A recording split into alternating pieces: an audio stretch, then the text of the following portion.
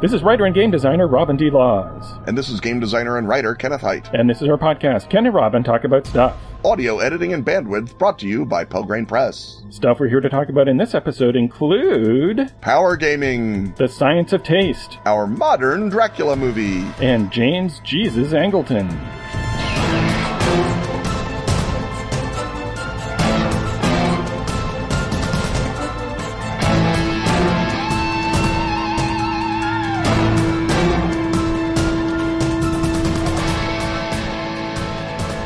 This is the part where we talk about murder. Right, Murder of Crows, that is. Atlas Games' macabre masterpiece of murderous mayhem. Murder of Crows is a card game. It's got 5 basic kinds of cards, 1 for each letter of the word murder. You win by spelling the word out in front of you. But each card also has a snippet of flavor text. And when you spell murder, you can read your card's flavor text out loud in order to hear a clever little story about how the homicide happened. Like magic! Murder of Crows is easy to learn. And gorgeous Edward Gorey meets Caligari. The demo crew at Atlas sells this game like crazy when they show it off at conventions. But somehow it remains less well known than it deserves. Ken and Robin to the rescue! Exactly. Now you and I, Ken, can be found in Murder of Crows. That's right. Anyone who buys Murder of Crows as part of this limited time promotion will get special Ken and Robin cards for their Murder of Crows decks. We're pretty great, too. In the parlance of the game, we're 3 crow cards, which means it's hard to stop whatever nefarious no-good we get up to. And as always, Tom Denmark's art is wickedly beautiful. And spot on. Yours looks fetchingly Batrachian. The deal is this. Head to atlas-games.com/murder Ken and Robin.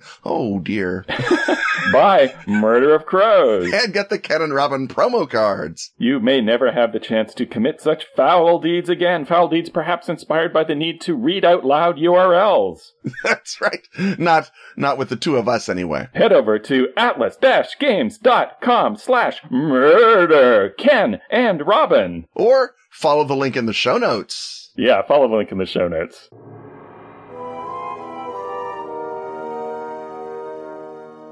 It's time once again to ask Ken and Robin. So let's ask Ken and Robin. Reinier Dobbelman asks Ken and Robin, how can I make power gaming fun? Both I and my 6-year-old are power gamers. I realize that these days that means people assume we are emotionally the same age, but nevertheless we have to work with what we've got. My question is how to keep dramatic tension in a game in which the player is very, very, very reluctant to accept any setbacks whatsoever, including such symptoms of not being able to control the entire universe, like die rolling, and my son is also a little bit bad at that too. So I think dramatic tension may be the wrong thing to keep, because obviously if there are never any setbacks, then whatever tension is happening, it may or may not be dramatic, or it may be that your character is not necessarily the focus of the setback one way or the other, right? Yes. So our young 6-year-old in this example has Fred Williamson syndrome. And Fred Williamson, the action movie star from the 70s, who's been in a lot of blaxploitation movies, famously never wanted his character to ever lose a fight. And so that takes a lot of story beats away from the would-be storyteller. And as Ken suggests, dramatic tension is not what young Monsieur Dobbelman is looking for here. And so what you want to do is, I think...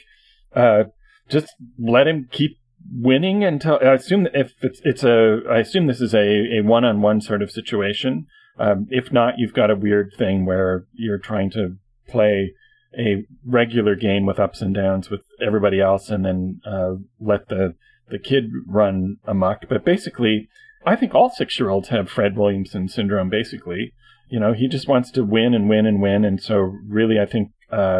You need to get to the age of reason before he's going to get bored, probably, with winning all the time. I guess what you could also do is he wins all the time, but he's got allies and people he's trying to rescue and save, and they do the dumb things, and they make the mistakes, and they get into trouble, and so that creates an emotional downbeat. But it's not that his character has failed, but other characters around him have made wrong choices or have not been as skillful. So that still enables him to feel like super duper ubermensch, but there is still stuff to worry about and stuff that he wants to make sure doesn't happen. You would think that someone would get bored winning constantly, but again, this someone is a 6-year-old. I think that one of the other things that you can do, I think that the sidekick or the person you're rescuing or whatever who gets into trouble is I mean, obviously, they made Jimmy Olsen comic books for decades on this basic formula. One of the things you can do with a 6-year-old, especially, and in terms of bringing them in and out of other games with other people, is there's no reason you can't have another game with other people who are staying up later than a 6-year-old, one hopes. The 6-year-old plays Superman until he gets tired and goes to bed.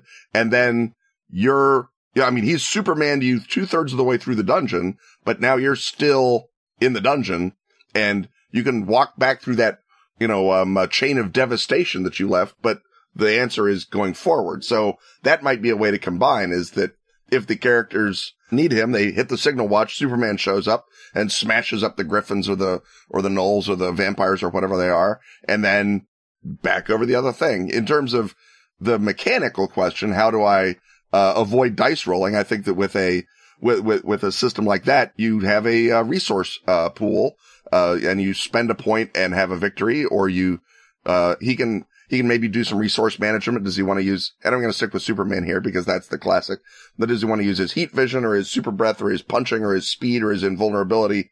Which of the many different ways to win a fight does he want to win this time? That adds tactical complexity, and that maybe gets him to the point of maybe he'll even recognize that, this monster, because he's made of mirrors, my heat vision bounces off of him, but I can still smash him with my fist or whatever. And so that maybe gets him into the, at least looking for a tactical or dramatically satisfying way to have a fight. Right, and you could also jury-rig the dice system so that the results are not success and failure, or perhaps fumble, success, failure, critical success, but skin of the teeth success, good solid success, crazy success. So he still gets to roll the dice, but the question is not whether he's going to succeed or fail. Of course he's going to succeed. He's Super Fred Williamson. But how awesomely does he succeed, so that you can introduce a note of suspense even while still letting him win. So it's like, the gnoll gives you a really hard time and you roll down the hill and you get all muddy and scraped, but finally you punch him out, versus you have a long fight with the gnoll and finally you defeat him you swat the gnoll with the back of your hand and he flies backwards and hits the tree unconscious. Those are all different flavors of success, so the kid doesn't feel sort of thwarted or hurt or suffering some sort of ego damage, but still there's gradations within that. Now, I believe this is a 3-part question, and if you wonder how to get a 3-part question, donate munificently. Ken, what's the second part of the question here? Rainier asks Ken and Robin further, and as a player, how do I deal with and possibly unpack my power gaming lusts, especially since I rarely get to play? You may have put your thumb on the answer right there. I think that as a player, you need to, a player with other people who's the only power gamer at the table is going to wind up in a bad situation, especially if the GM is indeed trying to introduce genuine setbacks for the rest of the party. What you need to do is sort of husband not just your resources as a character, but your resources as a player. And so you need to mentally think, all right, I'm waiting for the moment at which I destroy. And you can be like sort of, Batman standing in the background waiting for the fight to develop before he puts on the finishing blow. And if the game system allows you to hoard resources in that way to save your daily power or to hoard up points, do that thing and then explode in a flurry of briefly satisfying murderous frenzy. This is generally how I think psychologically we deal with general moments of, having to deal with a society that does not accept that we're always right. You wait until such time as it has to, and then you're always right. And then you go back into the sort of, quiescent mode where you're building your power for the next confrontation. Another thing that you can do is you have to talk to your GM, just like anything else. If you're not getting enough, great fights out of the game, if you feel like you've built your character, and obviously build your character so that you justify your power gaming self, say to the GM, hey, I don't think that we've fought enough gnolls, and here I am with my axe of gnoll smiting, and the GM may or may not toss some gnolls in. That's another way to do it, is to sort of communicate with the person running the game. If you rarely get to play, another thing is find a group that is also power gamers. Maybe get a more patient 13-year-old to run the two of you through a dungeon. I think that might be fun. So Robin's Laws of Good Game Mastering breaks these impulses down into three related streams. There's it identifies the power gamer as the person who's very, very interested in the special abilities and the crunchy bits and the character optimization side of things and getting the most bang for your point system or whatever way that whatever the rules engine does to parcel out how many powers and cool things that you can get. Then there's the butt kicker, and that's someone who just enjoys winning fights in particular and doesn't necessarily those two things might go together or they might not. That player, about half the time at least, just wants to have a very simple character that they show up and wreak a little vicarious havoc with. And then the third pillar there is the tactician, and that's the person who I associate with never wanting to suffer a setback, and that's the player who wants to engineer situations, ideally to always have an anticlimactic solution to every problem that works perfectly and exposes you to the minimum of risk for the maximum of winnage. And so you might want to look at where on the spectrum you fall there, and also... Are you Green Lantern, Superman, or Batman? Right.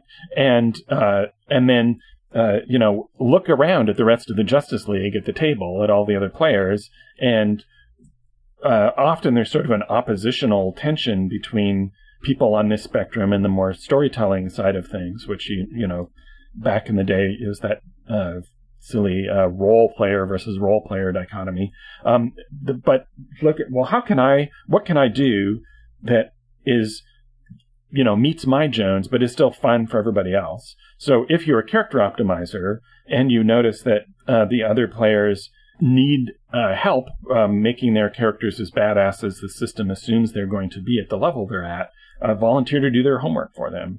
If you're a tactician, accept that some of your plans are going to go off splendidly, but that everyone around the table is actually going to be bored if every single victory is a sudden anticlimactic win where nothing was put at risk.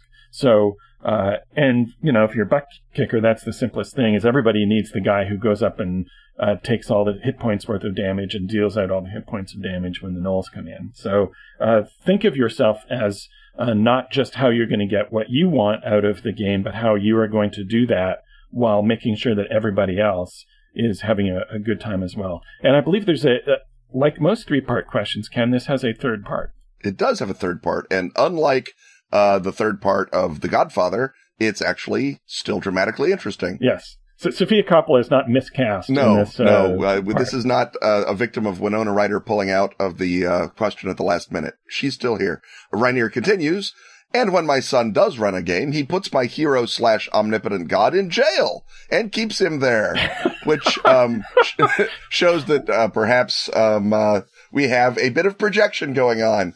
Not that I'm going to child psychologize in the guise of game advice. That would be ridiculous. I think that the way to handle that specifically is to make sure that at the beginning of the game, when you're building your character, you have something that provides you with a small number of clear get out of jails. And that can be, your character has got 2 super lockpicks, or he's got, his gauntlet of power has 2 charges or whatever it is, so that he can have the fun of putting you in jail. You should stay in jail for at least a little bit, because that builds dramatic tension for your eventual get out.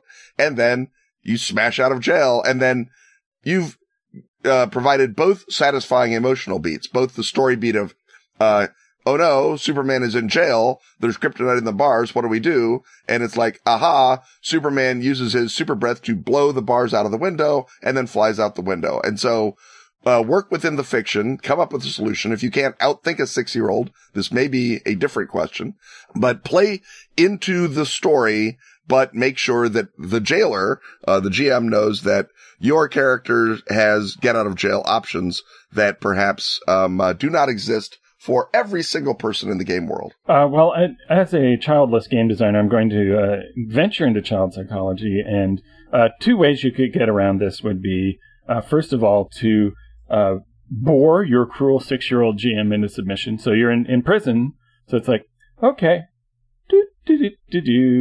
I'm just sitting in jail, and, he's got a 6-year-old attention span, so then he'll have something worse happen to you, and then maybe you can try and leverage that, and that can maybe create the lesson that being down all the time is just as boring for both parties as being up all the time is. And another way to do that is to invite him to empathy and say, oh, well, I'm a character stuck here, and you've described this situation. What would your character do in this situation?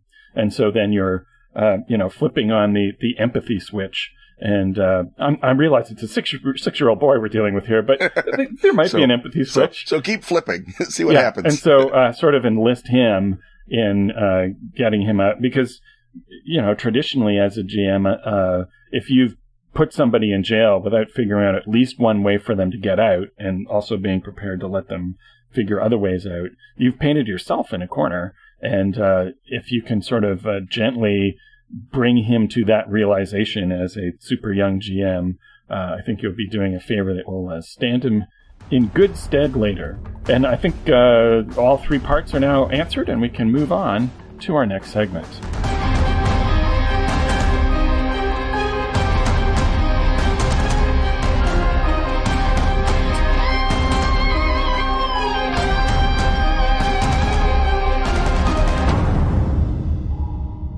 The Escapist calls it gaming's most insane supplement. After a century of secrecy, 3 months of non-stop publicity, and a record-breaking Kickstarter campaign, the Dracula dossier is finally available for you, the home listener. Not just Dracula Unredacted, the true first draft of Bram Stoker's novel, an after-action report for British intelligence, annotated by 3 generations of MI6 analysts, but also the massive director's handbook that allows you to follow the clues dropped in the pages and in the margins of that uncanny document. Follow them, that is, to any of 200 different encounters, eerie objects, dangerous locations, and conspiratorial organizations, and enigmatic NPCs, any of which can be an innocent or turned by Edom, or a minion of Dracula himself. Pretty clever, eh, Robin? Bet you wish you'd thought of that. Yeah. Thus creating an improvisational, collaborative campaign for Night's Black Agents, strangely similar to Robin's own Armitage Files campaign for Trail of Cthulhu. Strangely, but with more vampires. Way more vampires. Because the Dracula dossier blows the lid off Operation Edom, the rogue MI6 task force using Dracula to stop terror in the 21st century. But Dracula cannot be used.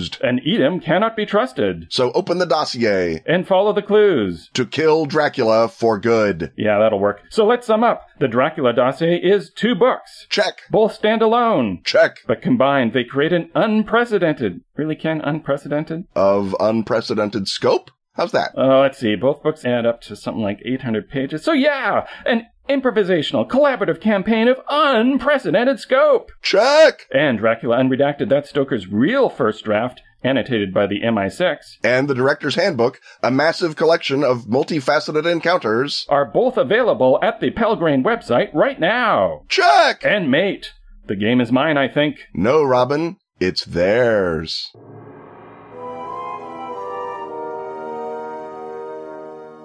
The hissing of the vegetables in the sauté pan, the bubbling of the stockpot, tell us that we've once again entered that most delicious and savory of Ken and Robin podcast settlements, and that would be the Food Hut.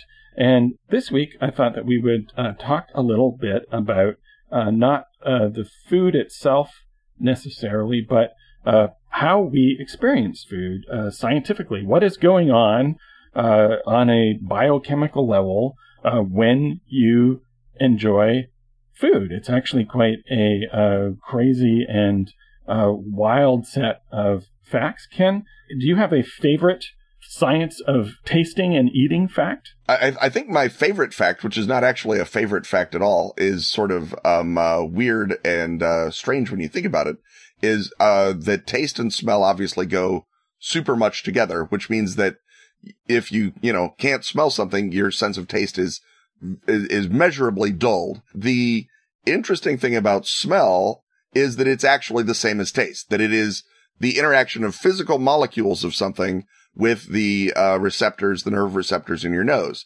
So the fact that we've got sort of, if you will, depth perception of taste, which you'd think would be one of the odder things, right? If you've got one eye, it's dimensionally flat compared to two eyes. If you don't have your nose working, your food is dimensionally flat compared to with mouth and nose. So the fact that we taste in stereo, as you think about it, it sort of makes less and less sense. It's super unintuitive what's going on when you eat, because now that's a fact that I thought I knew well, because of course we've all experienced having a cold and being unable to taste things. But I always just assumed that meant, oh, well, you're not smelling the food with your nose, so it doesn't quite register. But in fact, there is nose smell and mouth smell, and that you are not smelling with your mouth, but the molecules, the flavor volatiles they're called, that are released when you chew and your saliva gets at the food, they rise up through your palate into your nose, and you have a quite different response to them there than you do when you're smelling so it's the difference between smelling the bouquet of the wine when you're swirling it around in the glass, and then those flavor volatiles, the molecules, all the complex flavors that you associate with an interesting glass of wine are all rising up through the roof of your mouth, through the palate, into your sinuses, and that's where your brain processes them as complex tastes. And it's not where you associate that sensation with your tongue, but really a ton of the complex information is actually happening in your nose, because your tongue is tuned, and there's an asterisk here, but mostly, as far as scientists think now, your tongue itself tastes 5 flavors only. Your tongue is responsible, your taste buds are responsible for just the super basic sweet, sour, salt, bitter, and the most mysterious one of all, the one that we have to get a Japanese loanword for, and that's umami. Ken, you've talked about umami on the show before, so take a crack at describing this indescribable thing. Umami is the fundamental flavor component that is, I guess what you might say is that it is the taste of depth of taste. It's like the Z-axis. It's hard to see on most maps, but it adds, it's a flavor that goes deeper and provides what you might think of as the fundamental flavor of savoriness, right? That right, it is brothiness or sort of meatiness. I think like many things, it can best be defined by example. And if you've got a portobello mushroom handy, cook it up and then bite into it. And that is one of the more umami things you can put in your mouth.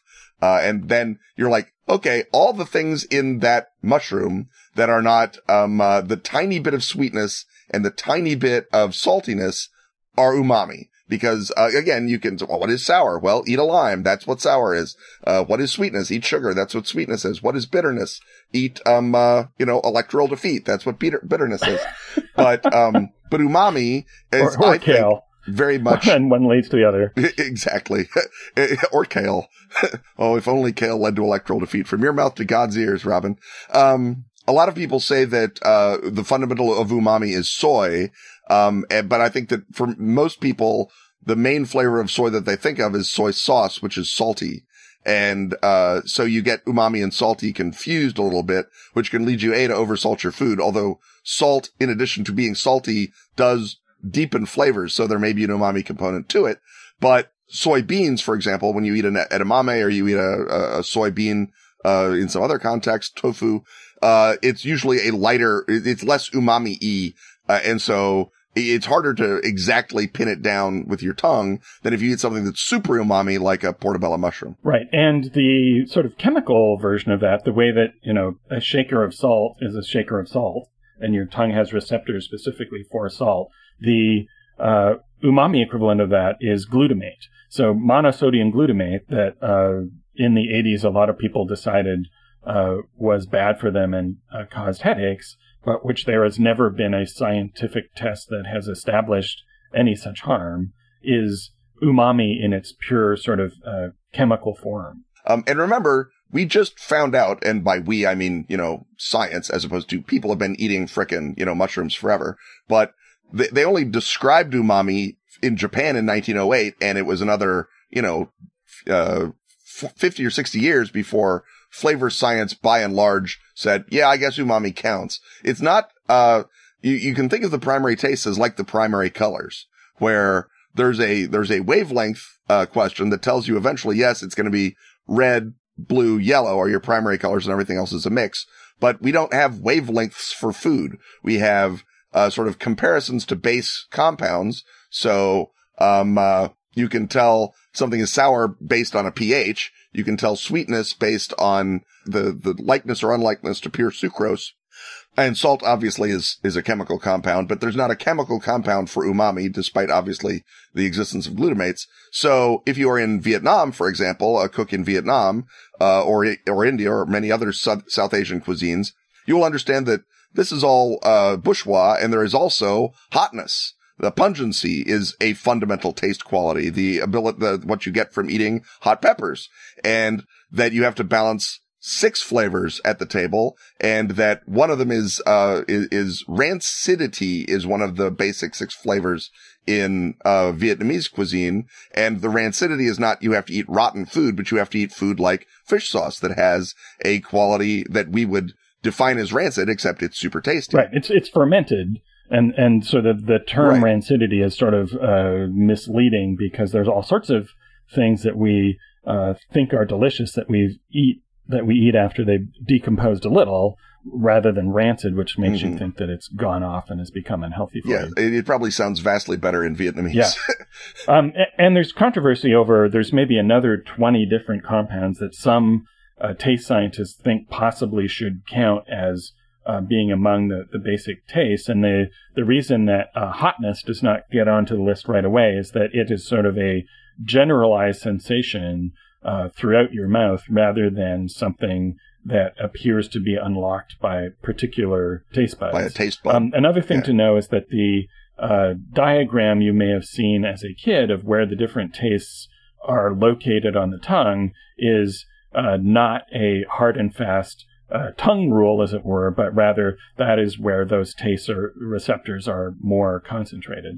And that also gets us into the idea that people's tastes differ, that there are people who are tolerant tasters who can eat just about anything, no matter, and there's this sort of your regular taster in the middle, and then there's what is sometimes called a super taster. The food scientist Barb Stuckey, who wrote a book called Taste, from which a lot of these facts are gleaned, and is really well worth checking out if you're interested more in this topic, prefers the term hyper taster, because super taster sort of implies that you are really super talented at picking out all these different subtle flavors. But of course, we know those are that's a nose thing, not a tongue thing, and that if you're a hyper taster, it means you're actually uncomfortably sensitive to a lot of foods, and particularly to bitterness. I mean, just like some fairly large number of people are colorblind to some extent, a lot of people have different reactions. The enzymes work differently in their mouth. So like 20% of people, when they eat cilantro, they taste soap. And it's not that they're wrong. It's just that 20% of them have different mouth chemistry. And these are people who are never going to enjoy Mexican food as much as those of us who, thank goodness, don't have that in their mouths. But everyone's got a much more individual batch of taste reactions than they do of even sight reactions. And the degree to which your taste reaction changes over time and with age is broadly sort of understood, I guess. I think we have the notion that, children have very simple, straightforward taste receptors. Bad, good. And that, I guess, is if you're like a baby, Pithecanthropus wandering around on the savannah and mom Pithecanthropus is not there, you won't poison yourself while no one is looking. Yes, you have a high sort of built-in suspicion of new foods. And then as you get older, that sort of wears away. Your baby taste buds fall out and your grown-up taste buds come in, although I have no idea if that's how it works. But it's just like more of them are turning on. So you start off, kids are really into salt and sugar.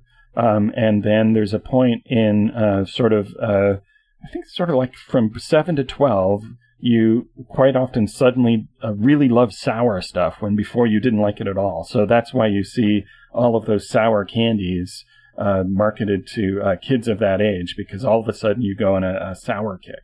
And the tolerance for bitterness is if it comes in at all, is the one that comes in much later, because bitter plants tend to be either medicinal or poisonous, and in neither case do you want to be munching on them unguardedly. And there are also what you call, acquired tastes.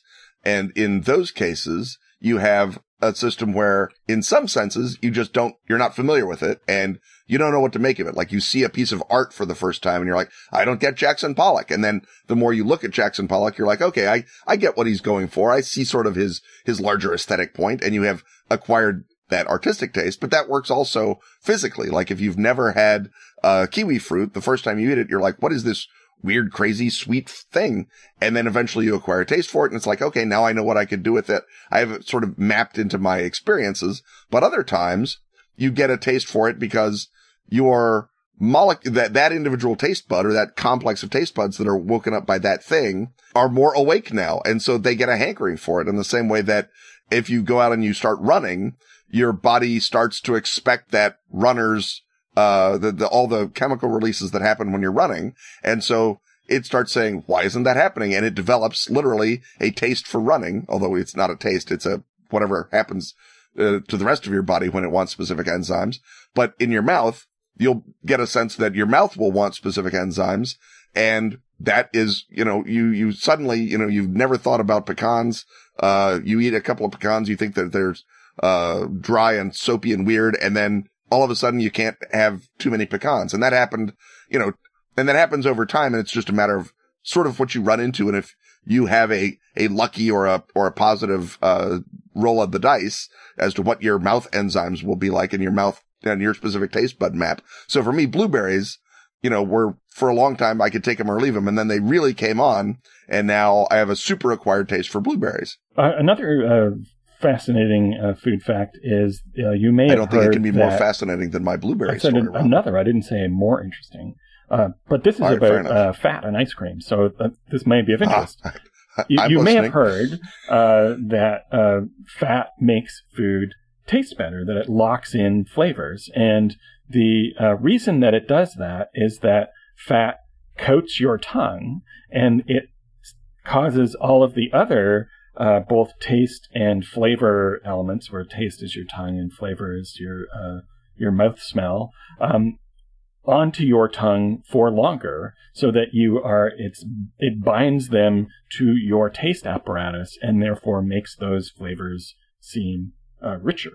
And do you have a final bit of science food trivia before I lay my bit of taste science trivia on you as our final one? Well, I have the sort of obvious observation that in addition to all of these other things, the degree of heat in the food activates or deactivates different flavor compounds. Yeah. And some chemical bonds are actually physically broken by heat, which is why when you grill a hamburger or grill a steak, it tastes 1,000,000 times better than if you just eat that steak, straight up raw, even though beef carpaccio is delicious, super, super delicious, and steak tartare is delicious. If you add that grilledness to it, you have changed the peptide in such ways to make it combine differently with your tongue.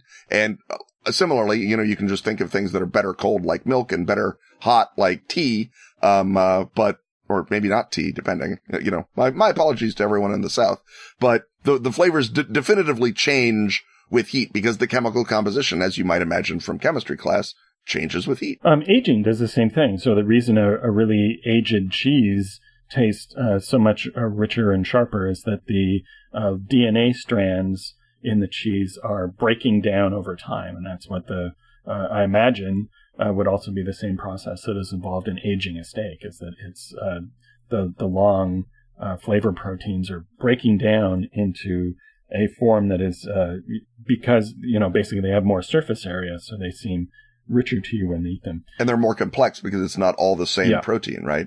That they're broken off not at the same length the whole time, but in a complex of lengths. And so my final crazy taste fact for this segment is that you may have been told as a kid that you shouldn't be worried about sticking your food together on the plate. You can probably divide people into allows food to touch and do not allow food to touch. Kids are often really concerned about that because, of course, they're super guarded about food in general, and they might be happy with a potato and they might be happy with the tomato, but they don't want the two of them getting into each other. And so parents would often say, well, you don't have taste buds in your stomach. It's all going to be that one thing in your stomach. Well, it turns out you do have taste buds in your stomach, and you have a few taste buds in your throat as well, and you don't experience those as flavor. You're completely unconscious of them, but this is the body's scanning mechanism to identify what foods you are putting in your digestive system, and therefore what enzymes it needs to release in order to go deal with them. So it has sort of you have taste buds in your stomach as basically your tricorder for your digestive system. And on that note, it's time to go to a completely different hut after this exciting commercial message.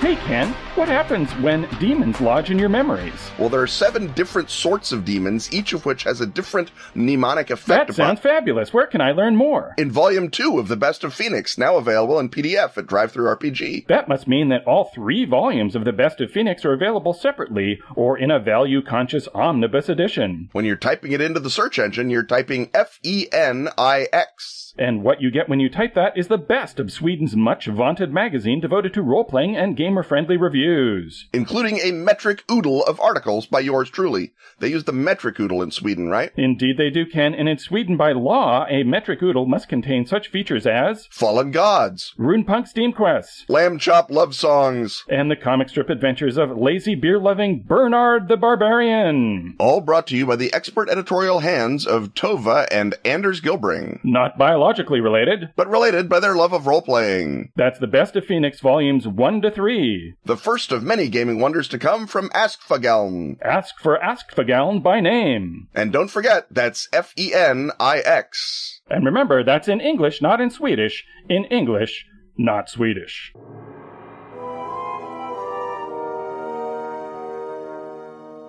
The sight of the castle lowering on the hill, the blood-red lettering dripping down the screen, and the thundering crescendo of a James Bernard score tell us we have entered a cinematic portion of the Horror Hut.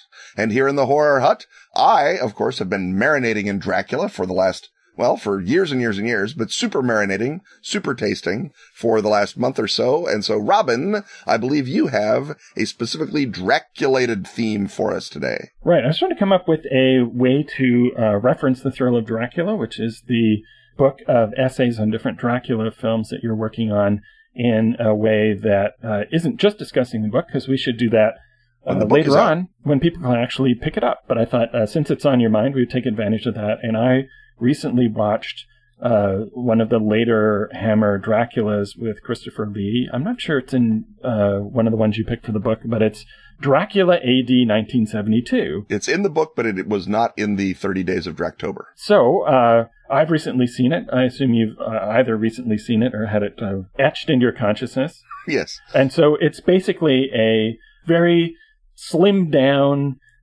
compact little Dracula movie that has both Peter Cushing and Christopher Lee in it, and does what it sets to do and gets out. But the twist is that this time, when Dracula is revealed to have survived his latest adventures for the 5th or 6th or 7th time or whatever it is, he is resurrected in the then present day of 1972, and instead of a Harker figure, there's a Van Helsing's granddaughter figure, as well as Peter Cushing playing a descendant of the original Van Helsing. I think there's some weirdness with how old he could possibly be compared to Van Helsing being his grandfather, but we'll set that aside. And so I thought a way that we could have fun sort of playing in the realm of Dracula movies is to imagine a Curtis film production of Dracula AD 2017. 2015, it's too late. We don't have enough time to get this movie released in theaters by the end of the year. In fact, if we're shooting it next year, really we're going to have to put on the date for the year after that when it's most likely to be released. So I thought we would kick around our imaginary ideas for what you would do if you were given the task of, first of all, pitching the core concept of what that would be, and also casting the film. So do you want to start it with casting, or do you want to start it by figuring out what the 2017-ness of it would be? Because the 72 version picks one thing about that era that works with Dracula and basically hooks it into the Manson side of the hippie movement. And so they refer to cult murders, and that's the thing that makes it contemporary, at least in terms of the dialogue spoken by the characters, even though it's a pretty straightforward Dracula movie.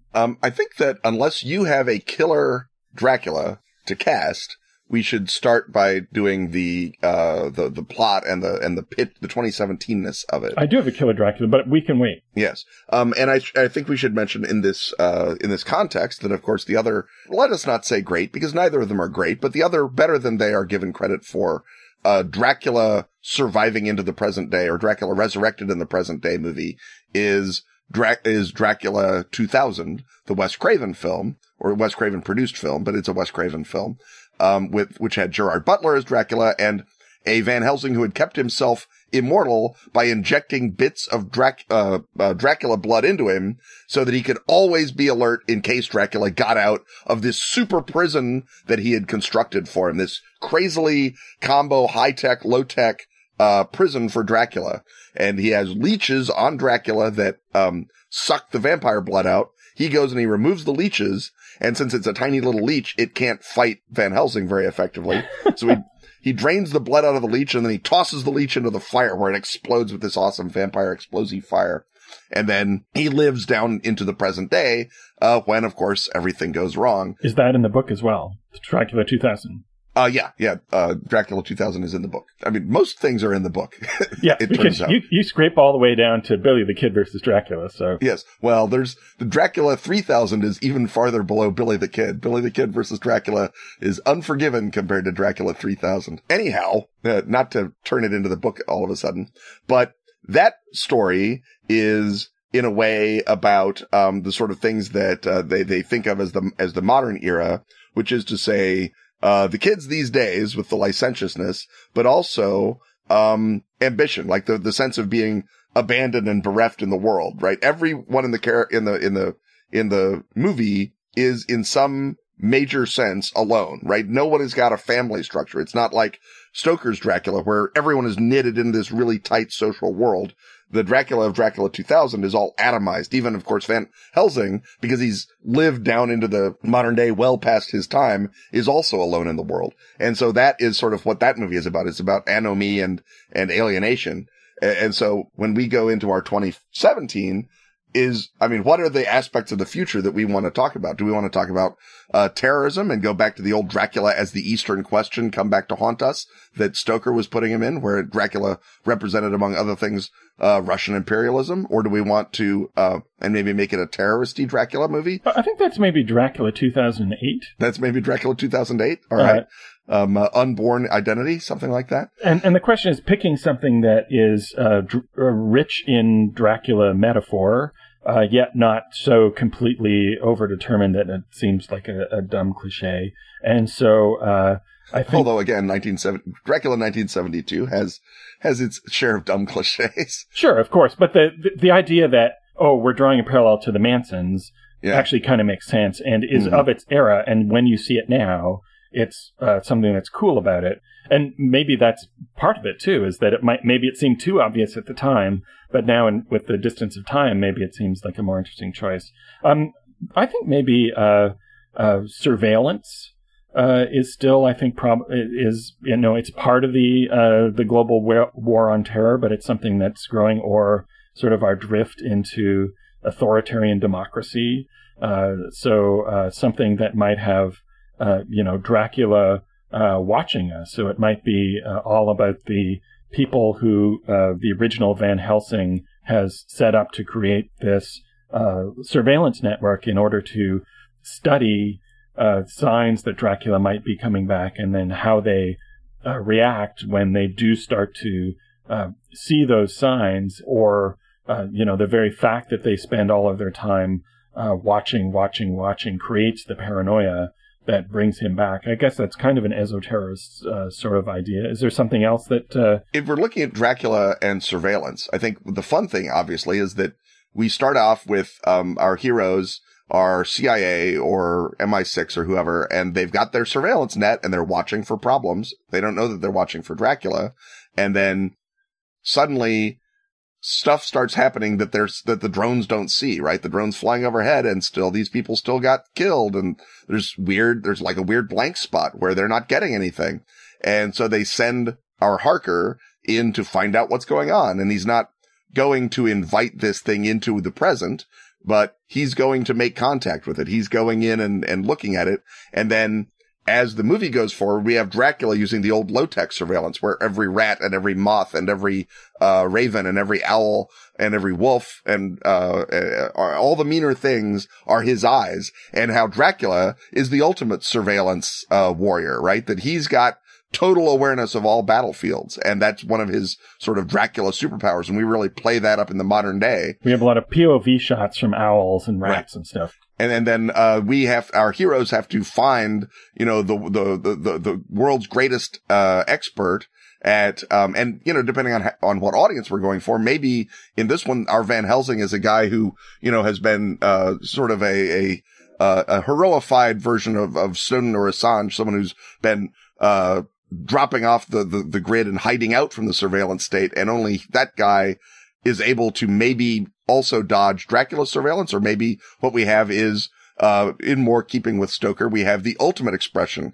of the surveillance state. We have a masterful, drone operator who's going to go after Dracula and, has to and his, arc is that he has to leave the trailer in Nevada and go into the field and use his skills at noticing things physically in the real world for the first time. Right, because Dracula is using his ability his ability to mesmerize people, and basically he's taking over the drone targeting program and prompting the people firing the drones to start firing at the things that he wants fired at. And so that's the sort of inciting incident that sort of turns this from a low-boiling paranoia story into, how do you fight somebody who you've built up this incredible technical apparatus, and you think you know what's going on, but really what you're seeing is something that he has created in your mind. And maybe the way that he did that is when Harker comes back from Romania or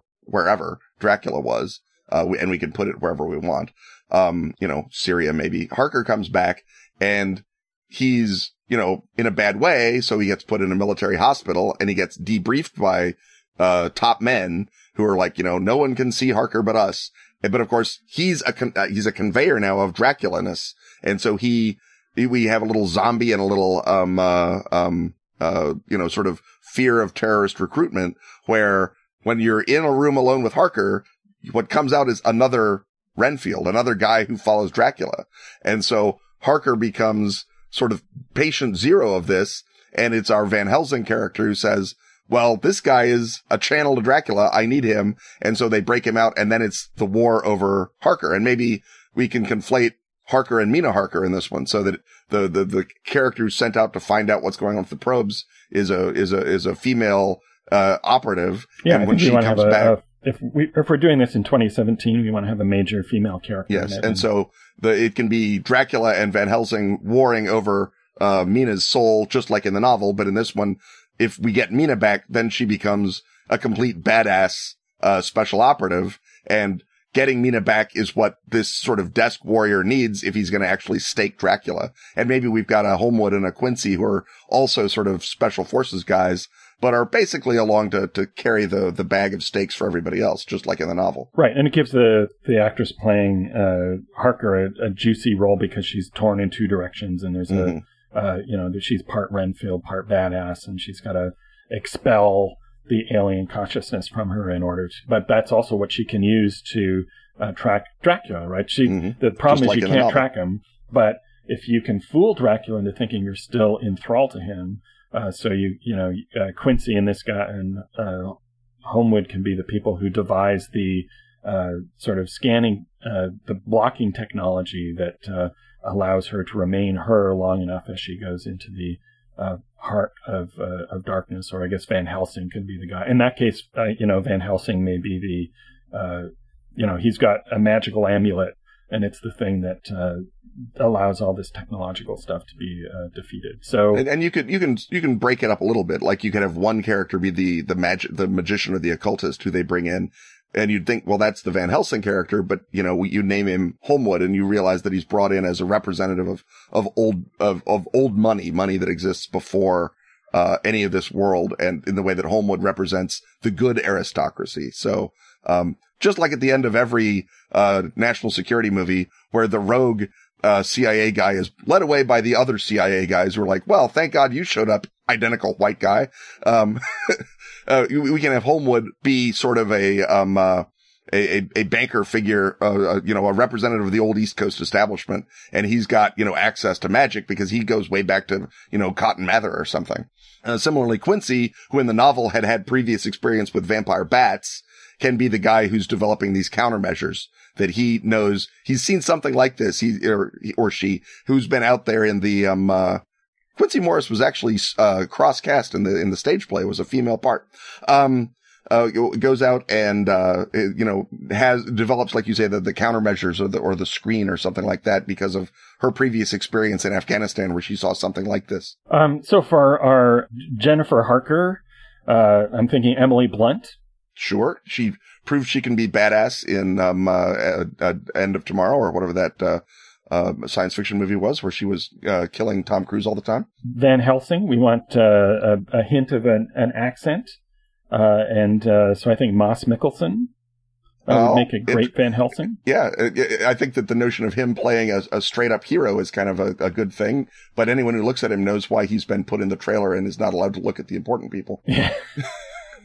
And I don't know about you, but I'm thinking Michael Fassbender for Dracula. Is Fassbender tall enough? All these actors now are so tiny, and you want a tall Dracula. You just tilt the camera. Tilt the camera. All actors are always tiny because they have disproportionately large heads, which makes them seem charismatic on screen. Christopher Lee was ginormous. He was like 6'5". Well, we can't all be Christopher Lee, but no one can be Christopher Lee.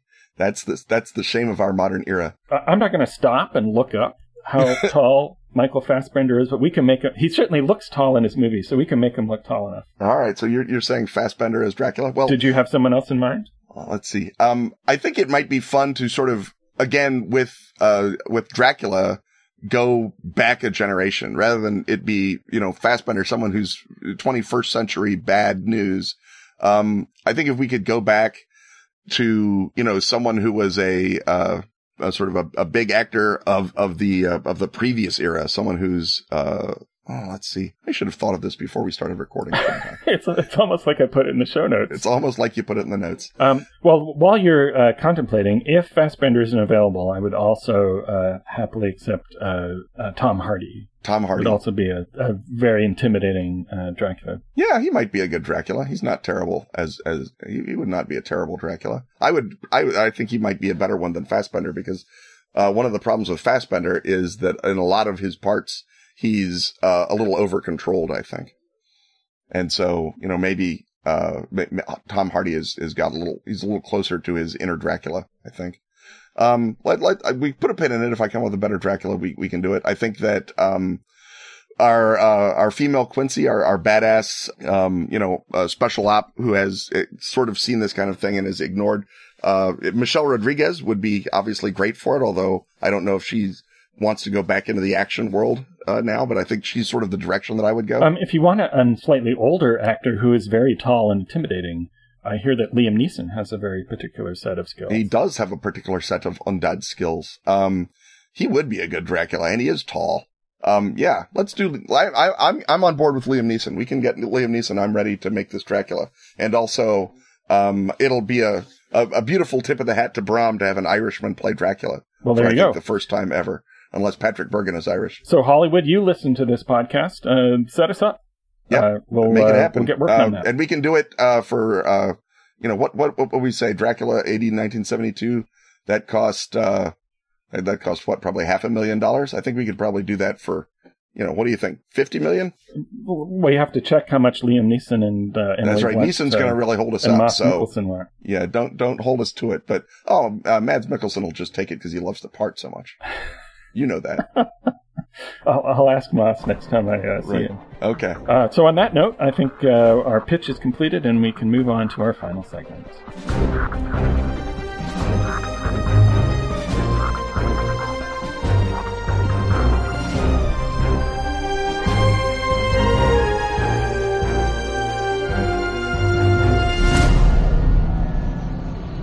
This episode is also brought to you by the shadowy strike force that is Arc Dream Publishing. Their Kickstarter for the Delta Green role-playing game has come to an end. With smashing success, funding a case locker full of stretch goals. From scenarios to setting notes to fiction and even a play. A play about a certain Yellow King. But as the team of Dennis Detweiler, Adam Scott Glancy, Kenneth Haidt, Shane Ivey, and Greg Stolze frantically burn the midnight oil to bring you all that rogue counterintelligence goodness, you can still catch a case of Delta Green fever. With such products as the source book that started it all, the original Delta Green. Countdown, its update to a fear-drenched new millennium. Or play the new Delta Green game with free quick start rules. They come with a scenario and pre-generated characters. Check out such terrifying fiction anthologies as Extraordinary Renditions. With a story by yours truly, or Tales from Failed Anatomies. With a special guest story by yours truly. Not to mention Strange Authorities. Or dare to swipe the pages of the twisted grandpappy of Cthulhuoid zines, The Unspeakable Oath. And stay tuned to this audio space for more Delta Green role-playing news. Plus an acid-tinged hint or two of the Fall of Delta Green, the 60-set Gumshoe standalone game by our very own Kenneth Haidt. How's that going, Ken? I'm writing it even as we speak with 2 of my extra arms and my auxiliary brain case. So brace yourself for the coming flood of Delta Green from Arc Dream Publishing.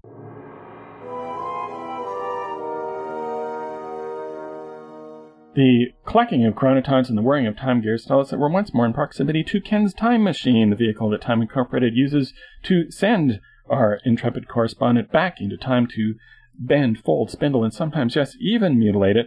But you may have noticed, listeners, that you had to undergo a retinal scan before listening to this segment, which also tells us that it's a co-production with the Tradecraft Hut. And it is one that centers around the controversial career of CIA spy master James Jesus Angleton, and I take it is pronounced that way and not James Jesus Angleton? No, it's James Jesus Angleton. You don't often hear people with that name pronounced that way, but he is an exception to many things. So before we go on to your assignment, why don't we've mentioned him a bunch of times in different... Although, you know what? I said that, but his mom was Carmen Mercedes Moreno. Oh. So she might have pronounced it Jesus. There you go. So his mom pronounced it Jesus, I'll bet. So we know about his mom, and we have different speculations on how he pronounced his middle name. And that's really all you needed for Angleton, I think. There you go. But for those who need a little bit more, ground us in the career of the Angleton in our time stream. The career of Angleton in our time stream is that he is an OSS guy. He's part of the people running the what was called the X2 Intercepts, which was the American half of Enigma Ultra, where they grabbed the Nazi codes or transmissions and decoded them. And he ran, this sort of OSS operation in Italy kind of by the end of the day, since knowing everything tends to put you in charge. He, is, in Italy, he works with Dulles. When Dulles becomes head of the CIA, Dulles brings Angleton along and puts him in charge of, counterintelligence. And counterintelligence is the bank of spying that hunts out other people's spies and turns, or, worst case scenario, arrests them, but you ideally turn them and have them feeding back information to the bad guys, without even necessarily knowing that they've been turned, which is the best way to do it. It's what the Nazis did to the British agents in the Low Countries, and then what the British did to all the Nazi agents in England. So it's the classic double cross. And Angleton, began, looking for moles in, the CIA very intensively once it was demonstrated that his old buddy, from the war, Kim Philby, was a Soviet spy, and that, MI6, as it happened, was riddled with Soviet moles at every level. And he said, well, by God, that's not going to happen to the CIA on my watch. And got, and I'm fairly sure that we've had this, in one context or another, but a defector, named Golitsyn shows up and says, hey, I know a ton about Soviet, activities, and I want to come over. And so they bring this guy Golitsyn in. And Golitsyn says, the thing you need to know that's most important is there is a super high-placed mole in the CIA. And there is going to be, once the Soviets know that I'm gone, they are going to start sending over other guys who are going to contradict my story. And so don't believe them, believe me, you're looking for a super high-placed mole. And when another, defector comes along in another couple of years, Yuri Nosenko, and says, oh my God, the most important thing is that this Golitsyn, he's a double agent. It's a trick. There's no mole. Angleton believes Golitsyn and not Nosenko. He has Nosenko fairly rigorously interrogated to break his story. He doesn't break. But Angleton still doesn't believe, Nosenko. He believes Golitsyn, and he launches a huge mole hunt throughout the CIA. And he's looking for an agent whose name or code name has a K in it, who was stationed in Central Europe at some point. And that pretty much means virtually the entire CIA's, operations staff is under suspicion. And it turns out to be really hard to run a spy agency when the head of counterintelligence keeps investigating everybody. Right. And what rough time frame is this period of paranoia? The Golitsyn defects in, I think, 62. And then Nosenko defects in 64. And so the mole hunt sort of begins in 62, and then it really goes on until 1975, I believe, which is when Angleton is bounced. And that is a big stretch. That is a big, important stretch of hunting for Soviet spies. So, for example, as Angleton is going along looking for spies, he also says, I think that 2 prime ministers of Canada are Soviet spies. And also perhaps an Australian prime minister are Soviet spies. And Olaf Palme is a spy. And Willy Brandt is a spy. And Harold Wilson is a spy. And you can believe or disbelieve Golitsyn over Nosenko. I think that although the CIA would very much like the question to be closed, I don't think the question is super closed. I don't know enough about the case, and everyone who writes a book is A, a professional spy, so they're really good at lying, and B, has an axe to grind. So we may never know, but I think that it's not as open and shut as sort of civilian spy histories might make it look. Well, that's why Time Incorporated sent you back to find out. But for even sure. saying that, I'm pretty sure that Lester Pearson and Willy Brandt were not actually agents of the Soviet Union. Yes. I did not need a time machine for the first part of that. Right. So they've determined that indeed the mole hunt was a big detriment to something, and what that something is, we might just find out after you keep. Once you go on your mission, you keep Angleton's paranoia within utile parameters. So you have your time vodka, you have your time machine. How do you achieve that? The first thing to do is to go back or forward, depending on exactly which direction it is, to absolutely find out what's the situation with Golitsyn and Nosenko. Which of them is the real guy and which is not? Because if you just have an answer, if you have an incontrovertible answer, then Angleton, by definition, is only normal paranoid as opposed to extra paranoid. because he knows which is right. So what I have to do is I have to go to whoever is running the KGB in the early 60s, which I'm not sure who that is, right off the top of my head. I guess that's why we have time machines, and approach him either at the very tail end of his career when he's in whatever retirement dacha he is, and drink with him into confirmation one way or the other of Golitsyn or Nosenko, or go to the Yeltsin Spring. Which is not a spa. No, it's not a spa. It could be a spa, and it should be a spa, frankly. But it's the period where Boris Yeltsin has briefly opened up virtually all of the archives to Western researchers. They didn't open up the actual KGB files. They didn't open up the actual GRU files, but all of the Comintern files, all the Red Army files, and everything in the Soviet Union worked with the KGB or worked with the GRU. And so lots of, copies of memos show up. Weird of Putin to shut that down. It is weird. It's almost as though he knew a guy in the file room, or knew all the guys in the file room. But there is a brief period where Western researchers can get into the Soviet files, and they turned up huge tranches of information about the Soviet spy operations. And so so unlike the CIA, I would actually have an interest in knowing the truth about Golitsyn and Nosenko. And unlike the CIA, I have a time machine and time vodka. And if Boris Yeltsin is not amenable to drinking into revealing a secret about Nosenko and Golitsyn, then no one is. But I'm sure that if I can't get it out of Boris, I can probably get it out of someone who's in some archive somewhere. So either he would tell you as soon as you put the vodka on the table. That's right. It's like, Boris Yeltsin, big fan, long time, first time, clank. By the way, what's the deal with Golitsyn? And then the fun begins. Okay, so the answer, it turned out, was the one that requires the most manipulation of the time stream. So which would it have been? Who was right? Since the conventional historical consensus is that Nosenko was right, if the answer is that Golitsyn is right, then I bring the evidence of Golitsyn's correctness, not necessarily to Angleton, but to other actors within the CIA. Angleton obviously is operating on the knowledge that Golitsyn is right, unless you want me to change Angleton specifically, in which case I can bring him the proof that Nosenko is right. Which would you rather? Do you want to fix Angleton or the rest of the CIA? We started out fixing Angleton, so let's stick with that. Let's fix Angleton. All right.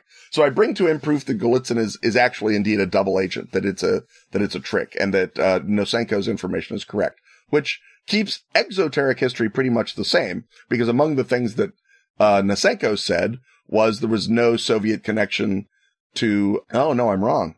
Nosenko said that the Soviets did have an access. Have a line in on the Kennedy assassination. So making Nosenko authentic maybe opens up that can of worms. And maybe that's the direction that you can start pointing Angleton, is going after the assassination of Kennedy, as well as, and if there was ever a place for a dogged investigator with access at the highest levels of everything, the question then is, at what point do you want that revealed? And if you make, if you keep Angleton's paranoia in check, but unleash Richard Nixon's, I'm not sure that you're necessarily, improving the situation as much as you might be. But by giving, not just Angleton, but if giving Angleton proof that Golitsyn is a liar, prevents the mole hunt entirely. And so his paranoia is pretty much down then to, rooting out, the actual, level of KGB infiltration of the West, which again, under Angleton's watch, was not what it was after Angleton left. I mean, Aldrich Ames only starts betraying, the country after Angleton is not in charge. So. Right. Because a mole hunt, even if it's misguided, has a deterrent effect for potential moles. For potential moles. It sure does. So you've fixed Angleton. What does our external history look, different at all? Are there big changes from that? Or what things that were caused by the mole hunt are no longer caused by the mole hunt to somebody's benefit? The mole hunt doesn't have a big tactical effect unless you believe that the mole hunt is why the Soviets won the espionage war, which they absolutely did. Now, I don't believe that the mole hunt is why the Soviets won the espionage war, because I look at the CIA after and pre-mole hunt, and it's just as incompetent on either side, right? Before the mole hunt, they overthrow Mossadegh. They don't overthrow Castro. They manage to screw up a million things before the mole hunt. After the mole hunt, they're, if anything, even more feckless and self-satisfied. So the Soviets still win the espionage war with or without the mole hunt. The mole hunt is like, reversing one battle in a losing war. And what's your metric for saying that they won the espionage war? Well, because they had way more spies operating in America than we had ever in the Soviet Union. They knew, part of it is we're an open society and they're not. Yeah. But they also had way more access to American intelligence secrets than we ever did. We had no one that was the equivalent of Aldrich Ames. Right. They had a softer target. Yeah, they did have a softer target, although that's a different batch of questions. But their penetration of Western Europe, for example, was nearly complete. It doesn't get to the actual level of Willy Brandt, but guys in Willy Brandt's physical office are Soviet moles. It doesn't get to the level of Harold Wilson, but obviously we know that all kinds of members of the British security establishment were Soviet agents. Same thing can be argued about Canada, Australia, all the Western allies, and certainly the non-Anglophone countries are just flooded with Soviet agents. And a lot of that is just, as Stalin says, quantity has a quality all its own. We never bothered to have that many agents certainly in our own allied countries. We had other things to do. And it was much harder to get them in Eastern Europe and in, Russia, although we had a number of pretty highly placed guys in Poland, it turned out. So, and that returns us to another tradecraft theme, which is that, success in espionage often actually gets you bupkis in the wider geopolitical sense, because they won the espionage war, but they did not win the Cold War. Not as it turned out. And so the question of if we fix Angleton then stays in counterintel for a little while longer. But by the 70s, people were being cleared out of the CIA anyway. Angleton does not cause the Church Committee, for example, which goes in and investigates what are we doing with the CIA? Exploding cigars? Seriously? What is all this stuff? And so Angleton probably would get shuffled out of the CIA right around 1975, with or without the mole hunt, simply because he was a Dulles era veteran, and the Dulles guys were already looked at as dinosaurs by the CIA internally. And then the excuse of the church house cleaning would have meant that they get shifted over in the 70s to the new breed, with or without the mole hunt. So I don't think that we actually do anything except make Angleton's reputation more spotless amongst fair-minded historians of intelligence. So possibly this is one of those missions where two things are possibly true. Either A, this is just an excuse for you to go and drink vodka with Yeltsin. Which is, that's its own mission. Right. Or B, that there's some sort of butterfly effect that Time Incorporated is shooting for that we can't obviously see from the mission itself. Now, for example, if it turns out, and I am not saying that it turned out, but let's say that it turns out that Olof Palme was in fact a Soviet agent, right?